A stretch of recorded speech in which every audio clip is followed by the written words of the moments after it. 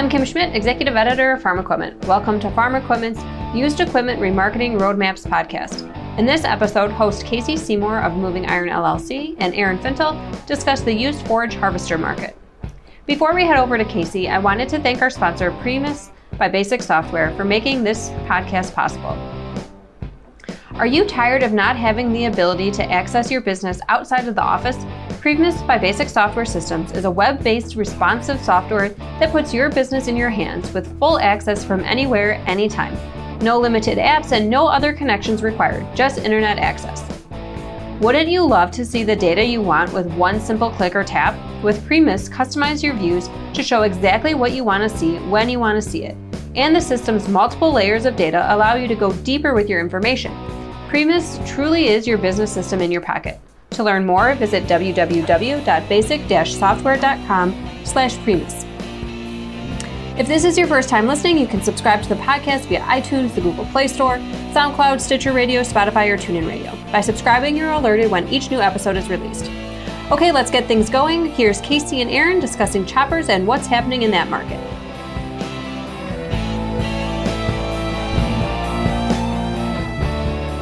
We, as usual, kind of brainstorm what we're going to talk about this week. And one thing hot on everybody's mind right now is choppers. Choppers are one of those things that we've talked about a few times, but not a bunch. Not spent a lot of time on it because it's a very niche marketplace, right? If you're buying a chopper, there's only two things you're going to do to it. Either you're going to chop corn or haylage, or drive it through a pack of zombies during a zombie apocalypse. That'd be the other best thing to do. Or like drive it around.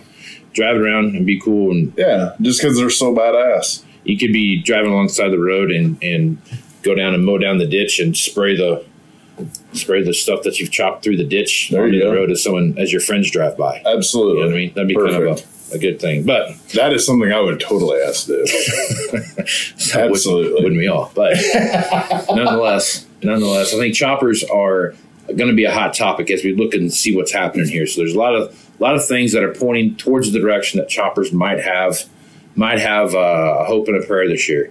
And two things. One is the winter kill action that we've watched so far come out of, well, I guess we haven't really seen the winter kill yet because nothing's emerged out of dormancy yet when it comes to wheat, but suspected winter kill is the best way to put that. So when you have below zero temperatures, and I mean like 20 below, 30 below, 40 below, in some of these areas where you've had some in the wheat belt, and you start looking at the lack of snow cover and those kind of things. And as we start heading into a dry spring, there could be some drought situations that we see in the corn belt if things don't start to kind of swing dramatically. So I guess as you start looking at how you're positioning yourselves with equipment, a chopper might be one of those things that you might want to start paying attention to just because of the way crop may produce. So, correct. Aaron, what are your thoughts on that synopsis I just laid out there? Yeah, you're exactly right. If I know we are in the extreme western corn belt or high plains, however you want to look at it, the high plains, the suspected winter kill could be substantially high. Mm-hmm. In Kansas, Oklahoma, and eastern Colorado. Right. The Texas Panhandle. Western Nebraska, western Dakota. Yeah. So, Dakotas. Mm-hmm. Sorry, guys. There's two. As you look at that, if you pay attention to the weather right now, given we're in the La Nina, right? La Nina, yes. La Nina. Oh. Every time there's a front coming through, it splits the Great Plains pretty much in half. The Dakotas, Nebraska, Kansas, Oklahoma. And the West doesn't get one drop of moisture. But on the east side of that, they're getting fairly steady rains. There's parts of the Corn Belt that are way too damn wet. Right. So we've seen other years start like that, and it'll either flip-flop or it shuts off the whole way. Yep. And there is nothing that sells faster than a chopper. Yep. Can't give combines away. No. Like every other day. but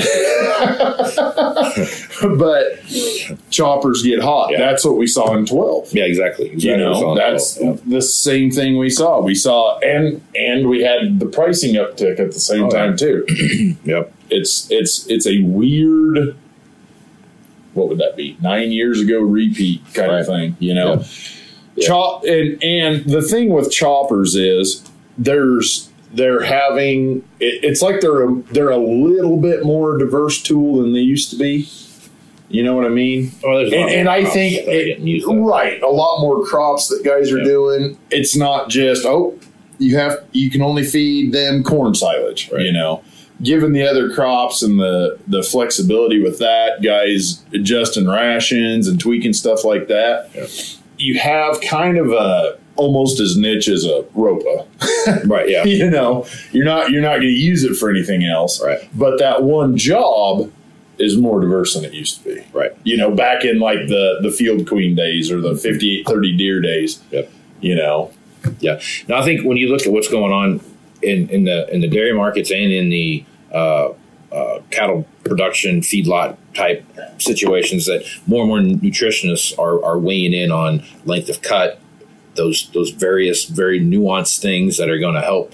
You know, everyone's looking at how fast and how cheap can I make gain, right? Or how fast and how cheap can I make a gallon of milk? Those kind of things are all starting to play in more and more than they have in the past, and we're seeing different applications of these choppers being put into place where they're going to have more and more nuanced, niched ideas that come along with them, but they're going to be for a broader spectrum of crop. Does that make sense what I'm saying? Yep. So, well, what do we always talk about on here? You love it. I make fun of it all the time. Technology, yeah. It's the best thing ever. Those choppers today have an ungodly amount of technology on them. They do. Yep. Just obscene.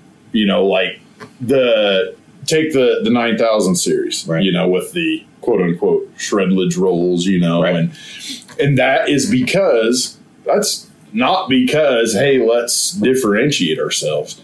The industry demanded that kind of roll because of the guy pulling samples out of the bunker, the nutritionist. Yep. He is the one. That's why you have some guys that are, nope, just nick that kernel. Yep. Nope, pulverize, just turn the whole damn thing to powder. Right. You know, not only that, but all the harvest lab. Yeah. You know, the tracking nutrients, man, that's a big deal. Yeah, exactly. Yep. Exactly. Yep. There's just, you know, the technology, how you can set that thing up. I mean, it's probably, I shouldn't say ahead of a combine, but you don't think of a chopper as like, you think of a chopper as this high horsepower, just devour everything. Do not put your hand anywhere near that type of machine. Right. Okay. It's got as much tech as a combine, as an 8R, as an 9R, if not more. Right. You know, they are, and they're awesome machines. Yep. Yeah, they are. Productivity you get out of that machine, you know, everybody, we joke about it constantly. Oh, $500,000 used chopper, smoking deal, you know, smoking deal. Yep. But if you think about the number of tons an hour that you're putting through that. Exactly. You know, how much was a new 5830 back in 88? I don't have a clue, but I guarantee you tons produced per dollar, looking at it that way, tons per acre versus big difference. Bushels per acre. I mean, that's a big deal. These machines have got to the point now where they're, I mean, all of ag is kind of turned into this, you know, we need to track everything that we're doing all the way through the life cycle of that animal and what that looks like. And then, you know, more and more that's going to start heading that way as more and more as consumer demand starts to focus more on, I want to know exactly what this cow ate. Did it eat organic apples 3 times a day? I mean, all that kind of crap. I mean, people just want to look at those kind of things and see what happened. From a cattle production standpoint, knowing what that herd A has been fed and what does that look like and how did that gain work with this certain set of genetics, all those kind of things start playing into that decision-making process. We need to tweak this, we need to tweak that based on past scientific data that they've gathered. You're going to get these kind of things. And I think that's where the misconception, choppers always kind of left in the backside because the number of choppers produced worldwide I don't know if it's even 3,000. I mean, I know it's not that much. It's like 2,500 maybe. Right now today on Tractor House, there are 1,175 self-propelled choppers. Okay. That's less 1%. than 2 model numbers of combine. Yeah, exactly. From one brand. Right. Yeah. And that's everything, dude. That's from a Fox with no cab to a 9900i. So that's less than 10% of the combine population. Yeah. You know what I mean? If you think, I think there's roughly 14,000 combines in the marketplace, whole industry wide, used wide. So you start looking at that, what'd you say it was, 1185? 1175 machines. That's less than 10%, right? So now you start looking at that nuance and how those machines stack up.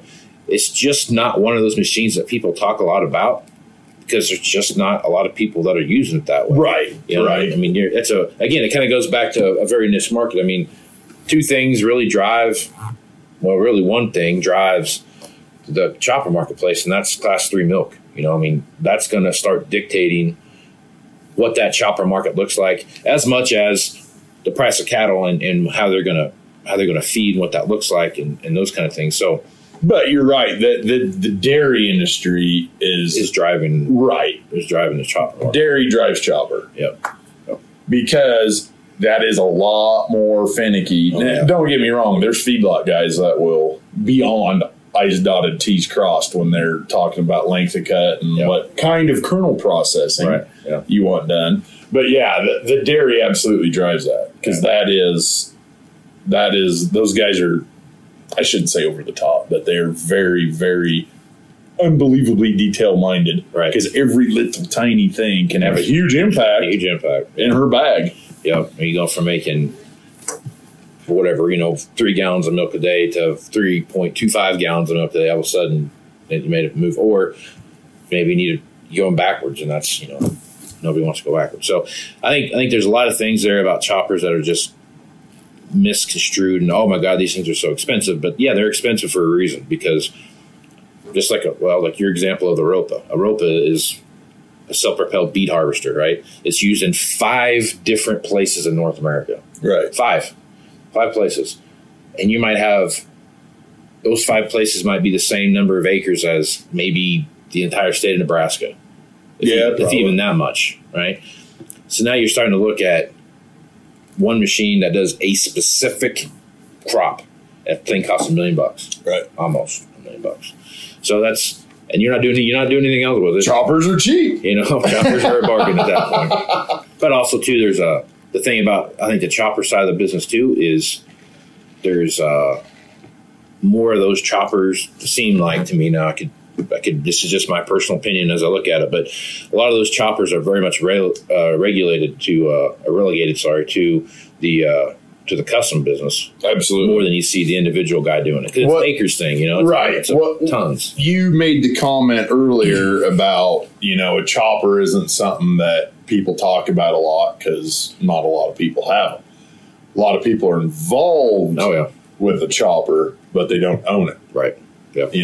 These 20 cattlemen all get fed by the same chopper. Right. Or guys' choppers. Right. Yeah. So that is a big thing of why there's probably kind of a disconnect. That the average crop guy, he knows it's some big, giant, expensive thing that you spend a lot on reconditioning every year. Right. Right. But that's kind of where it falls off. So yeah, it's not an in your face thing all the time like everybody's other favorite combines. Right.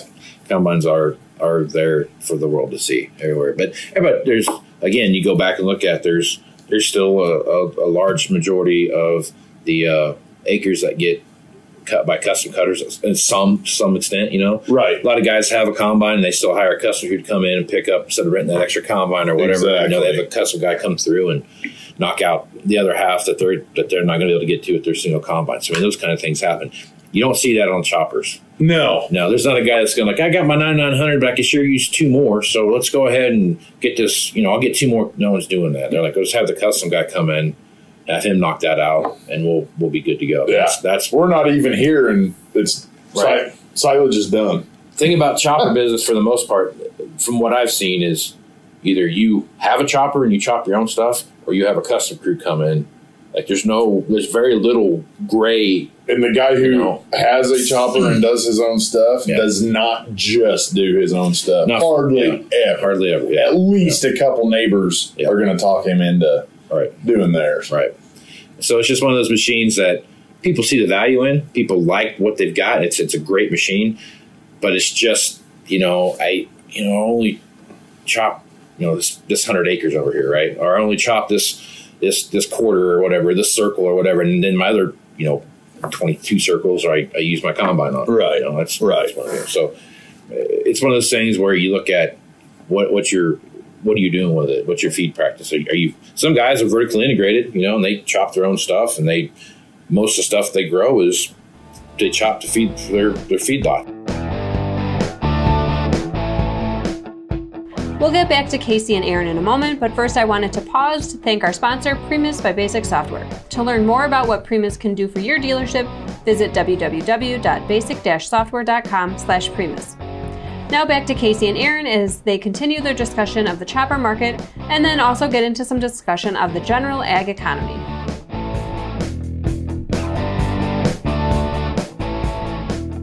Some guys relegate those 2 or 3 pivots over there, and the neighbor buys it from them, or they're selling it to whomever or whatever it is. I mean, so it's just a super defined box that you're in when you come to choppers. Right. Yeah. All right. Now, we would be remiss if we didn't have the Aaron Fintel deal of the week. Well, it just so happens we have a chopper that I shouldn't say I'm a big fan of, because then it sounds like I'm proud of it and I don't want to sell it. We have a wonderful monster chopper. I believe it's an 18. Is that correct? 19. It'd 18. Be 19 model year. 18? Yep. 2018 John Deere 9900 chopper with 772 head. Mm-hmm. And what is that, 659 pickup? Yeah. 659 pickup. Package deal through the shop. Ready to roll. 535. Shut your mouth. For real. That's 0% for 3 years, followed by, I believe it's 3.5 for 2 years. Yep. Special financing on that rig, and it's currently in the shop. Yep. Right now. And that is field ready price, hammer down. Yep. 12 rows of corn. 12 rows at a time. Yep. And you're going to roll up your windows. Yeah. No kidding. Buy a chopper and get an extra truck, because you're going to need it. Trucks. So, yeah. But no, so I think the chopper marketplace, to me, I think there is going to be, we're going to see some moves this year. Absolutely. That we haven't seen for a while. And nothing sells choppers better than drought and hail. Right. So those are 2 of the biggest things out there. So, which is kind of funny. We call hail the white combine. I don't. A lot of people do. So why isn't the chopper? Technically, the chopper's the white combine. To some extent, yeah. To some extent. Yeah. Yeah. Some guys still go in and try to pick whatever corn's left off of whatever they got, but a lot of guys too. That's their insurance policy. Right. Chopper. So absolutely.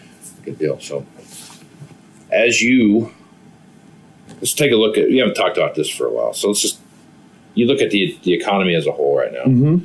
Crop prices are highest they've ever been, for the past 8 years, 7 for sure. Right. Everyone's got some excitement.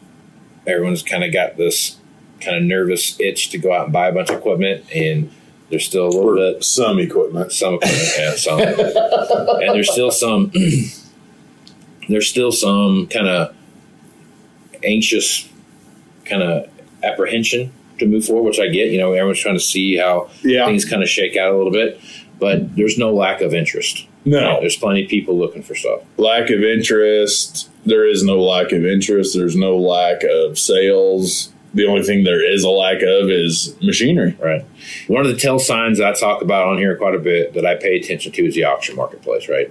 Auction market to me is the canary in the coal mine. It's going to tell you everything that you don't want to hear and everything that you want to hear. It's the most honest creature on the planet. Yep. And as you look what's happening in the auction marketplace right now, from a retail on our lot ready to sell versus stuff going across the auction block, you're just about going to get a better deal going to your local dealer and buying something than you just have about. You know It's pretty close. It's a pretty fine line. I've seen plenty of cases in the last 2 months where that is, carve that in stone. Yeah, it's one of those things where that's when you know the health of the overall marketplace is a pretty high deal, right? Especially when it comes to tractors. Holy crap, tractors! We can't hardly keep them in stock. No. We get them there if they sell as fast as we get them in. Right. So there's plenty of opportunity there when you look at that row crop tractor. If you're in that market to update your tractor, this is a great time to do it. It's a seller's market it's a seller's market. I would hate to say there's a seller and a buyer's market, but the buyer's market right now is you're going to get the opportunity to maybe go and look at that new piece that you've been thinking about for a while because of what your trade value looks like and because of the way interest rates are. But also, if you can find that low-hour, late-model tractor to bring into your fleet there, the technology that you're going to get is going to give you a pretty good leap moving forward, especially when you start looking at planter technology and seeding technology. If you're a wheat farm or something like that. Small. Well, grain. Absolutely, and we're running into here as every day that passes, we're running into the new 8Rs being late model low hour. Oh yeah, and that's what we have quite a few listed that unfortunately are available in June. Right. But the calls on those, everybody wants that used tractor, but they want the current tractor. Right. You have two of them side by side and this one's $15,000 cheaper. It's got the same hours, almost the same options. And nope. I want that. I want that new number. I want that new number. Yep. And why wouldn't you? Why wouldn't you? Yeah. If you're spending $280, spend $3. Yeah. Right. Sad to say. In the grand scheme of things, that $20,000 isn't really cheap. Right. Right. So it's not like it was when that's a 5-year-old tractor. You've made up a lot of that. Right. Plus, you've had the advanced features and technology for that 5 years. So, and it's not like when you had a $100,000 used combine or a used tractor, and then the next one's $125 or $135. That's a big difference. Right. So now you start looking at that. So my feel is, looking towards, I've had a lot of guys ask me, do you feel like we're starting to see a fizzle in the marketplace? And I say, I said yes to that to some extent, and I've said no to that to some extent too. So no is, in my opinion, no, I don't feel the fizzle that I think some people are feeling. I think some guys are pulling back their reins a little bit just to see what's going on. You come off of a 7-year hard spell, and then all of a sudden you're going to just go all in because you had a few decent months. Right, exactly. I get that. I get why they're doing that. To me, I think what I'm worried about for a slowdown is not really so much the economy, the farm economy and crop prices going down. To me, what I see as a pullback is I really have this notion that a lot of guys that have been on the fence about, am I going to retire? Is this the right time for me to retire? This, that, and the other thing. I've gobbled up a lot of equity and those kind of things over the last 5 to 7 years. I really think some guys are going to get healed up. They're going to get kind of in a good position again, and they're going to. I think a lot of guys are going to retire now. I think we're going to see a lot of guys that are in that 60 to 70 year range in age, and they're going to sit back and say, I just went through this last one. I don't feel like I'm going to go through another one. I got my equity back. I'm in a good spot. I'm going to go out, and I'm going out with the sunset here. That's exactly right. And we saw that, you're looking at, what are the baby boomers, like 15-year period? So the earliest boomers, because that's a huge population, right? That's why they have the baby boomer name. It's our folks. Yeah. The older one of those, of that generation, they punched out, 14, 15, whatever. Yeah. The other guys, the younger of that generation, is still, fighting it every day and loving it every day and all that. Yep. Well, now they're that much older. They've kind of caught up to where those other guys were 10 years ago, Right. looking at the same thing. Right. Yep. We hit another up, and we're going to Eventually have a downside. have a pretty as we crest the hill, if you will, Right. and we can tell we've crested the hill. You'll have some riding into the sunset action. Yes, I think probably substantially. I think the next 2 or 3 years you'll start seeing that. I think guys you'll start getting kind of hemmed up, and they feel like they're in a good spot. They've got some cash now. They'll have that auction. That's going to be the big retirement sale type deal. And I think you're going to start seeing more of that over the next 2 or 3 years than what we've seen even during the down cycle. Right. I think you're going to see more guys got my cash going home. No one's coming back to the farm. Pack up. We're heading for Arizona. I'm going to get that $50,000 cut to mow my grass with now. There you go. Absolutely. So I think I'd like to trade this 8R410 on 2 4Rs. So it'll be. I think it'll be.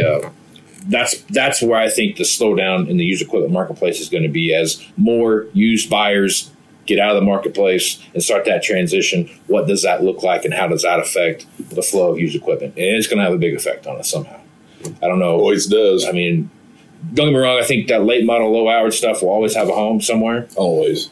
I think as you take a look at the big picture, I'm not so much worried about that stuff as I am that 5 to 7 year old combine and that 10 to 15-year-old tractor. Those are the machines that I'm worried about. What do we do with those? The best place to send those kind of things it's an international market. And it's not even Mexico anymore, right? That's not hardly. You still got the 9600s guys looking for, and the 60 series and the 20 series tractor and those kind of things. But what guys are really looking for is that Eastern European marketplace. Right. That sub-Saharan African thing, Asia, those kind of places like that, those emerging markets that are turning a new leaf over on their agricultural practices, right? Exactly. That's where you're starting to see that hunger and that growth for those kinds of equipment. We sold several pieces of equipment to Kazakhstan. We sold pieces obviously into Eastern Europe. Ukraine obviously is Africa. Everybody wants to go sell something in Ukraine. So whether it be South Africa or Nigeria, those kind of places where sometimes you think you're getting a scam in your email, and then you kind of run it down the rabbit hole a little bit, and it's a giant multinational, billions of dollars getting pumped into this one little area to grow 4 acres of corn. Yeah. This is that kind of thing. Yep. So those are the kind of markets that I'm paying attention to, and I think as I sit back and I kind of examine and take a step back and look back what's going on, that to me makes the most sense is how we're going to develop and grow the used equipment marketplace in the U.S. and Canada too. I think it's just the same. There's no difference. No. In those markets as far as used equipment. Right. Yep. So I guess as I look back and see that, that's my biggest fear is that what are we doing with that third trade? What's that look like? What are we doing with that 70 series, 60 series, 50 series combine? What are we doing with that, 30 series, that 20 series that's got 7, 8, 10,000 hours on it? Right. What are we going to do with those as we start heading down this path of autonomy, which we're getting closer and closer every day? That used equipment is going to be shipped out to other places. And what does that look like? And so that's my biggest fear as far as the slowdown goes, is how does the retirement, this next wave of this next generation that retires and the next generation that comes in, how are they going to functionally look at used equipment? And obviously when someone retires and there's nobody else to come back into it, somebody else just got that much bigger. Right. You know what I mean? So that's my vision of how the market's going to slow down. It's not going to slow down. It's just going to change. And how do we adapt to that? That's what we need to be focused on. Well, and as dealers, we're constantly adapting. That's all we do. That's all you can do. Yeah. If we don't, we're not here. That's exactly right. So I think there's between the situations that we see coming up with with potential drought, potential winter kill, and those kind of things. And then we look at this evolving generational transition in farming. We've got our hands full ahead of us, so we need to start kind of pulling some levers and start making some decisions about what does 5 years look like from now. And I think there's a lot of dealerships out there and a lot of growers out there that are working with dealerships that are headed down that path. And I think a lot of people are having those conversations now more than what you could imagine. So, oh, yeah, absolutely. All right. Well, good stuff as usual, Aaron. I think we knocked this one in the head. If folks want to reach out to you and get more information about that super cheap 9900, super cheap, how would they go about doing that? Fairly active on the Twitterverse at Aaron, AARON, Fintel, F as in Frank, INTEL, or call me or text me, 308-760-1193. Right on. You can find me, Casey Seymour, on Facebook, Twitter, and Instagram. That's where you'll find the latest editions of the Moving Iron podcast. Also, you'll find the Moving Iron blog that I've posted there as well. I also write that article for Farm Equipment Magazine and the Ask the Expert section of their back page of the magazine. I'm not really an expert to ask, but I have an idea too. But that's about the summation of it. So I would say if you're really looking for a great podcast to listen to, other than the Moving Iron podcast, which I think is a great podcast, go check out the Dryline Farmer podcast with Brent and Landon. Those guys they'll make you laugh. And check out the Moving Iron website at movingironllc.com. And you can get all the latest information about the Moving Iron Summit coming up in Nashville, Tennessee, September 15th to the 17th. Any dealer's welcome to come to that. So if you're interested in doing that, either hit me up with an email at movingironpodcast@movingironpodcast.com, or you can go to the website and all the information there is there to how to register and everything like that. So with that, I am Casey Seymour with Aaron Fintel.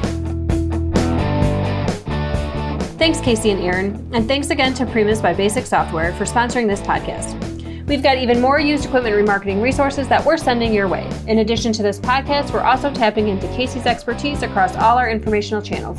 Find more from him in the print magazine and on farm-equipment.com/asktheexpert. You can keep up on the latest industry news by registering online to receive our free newsletters. Visit www.farm-equipment.com.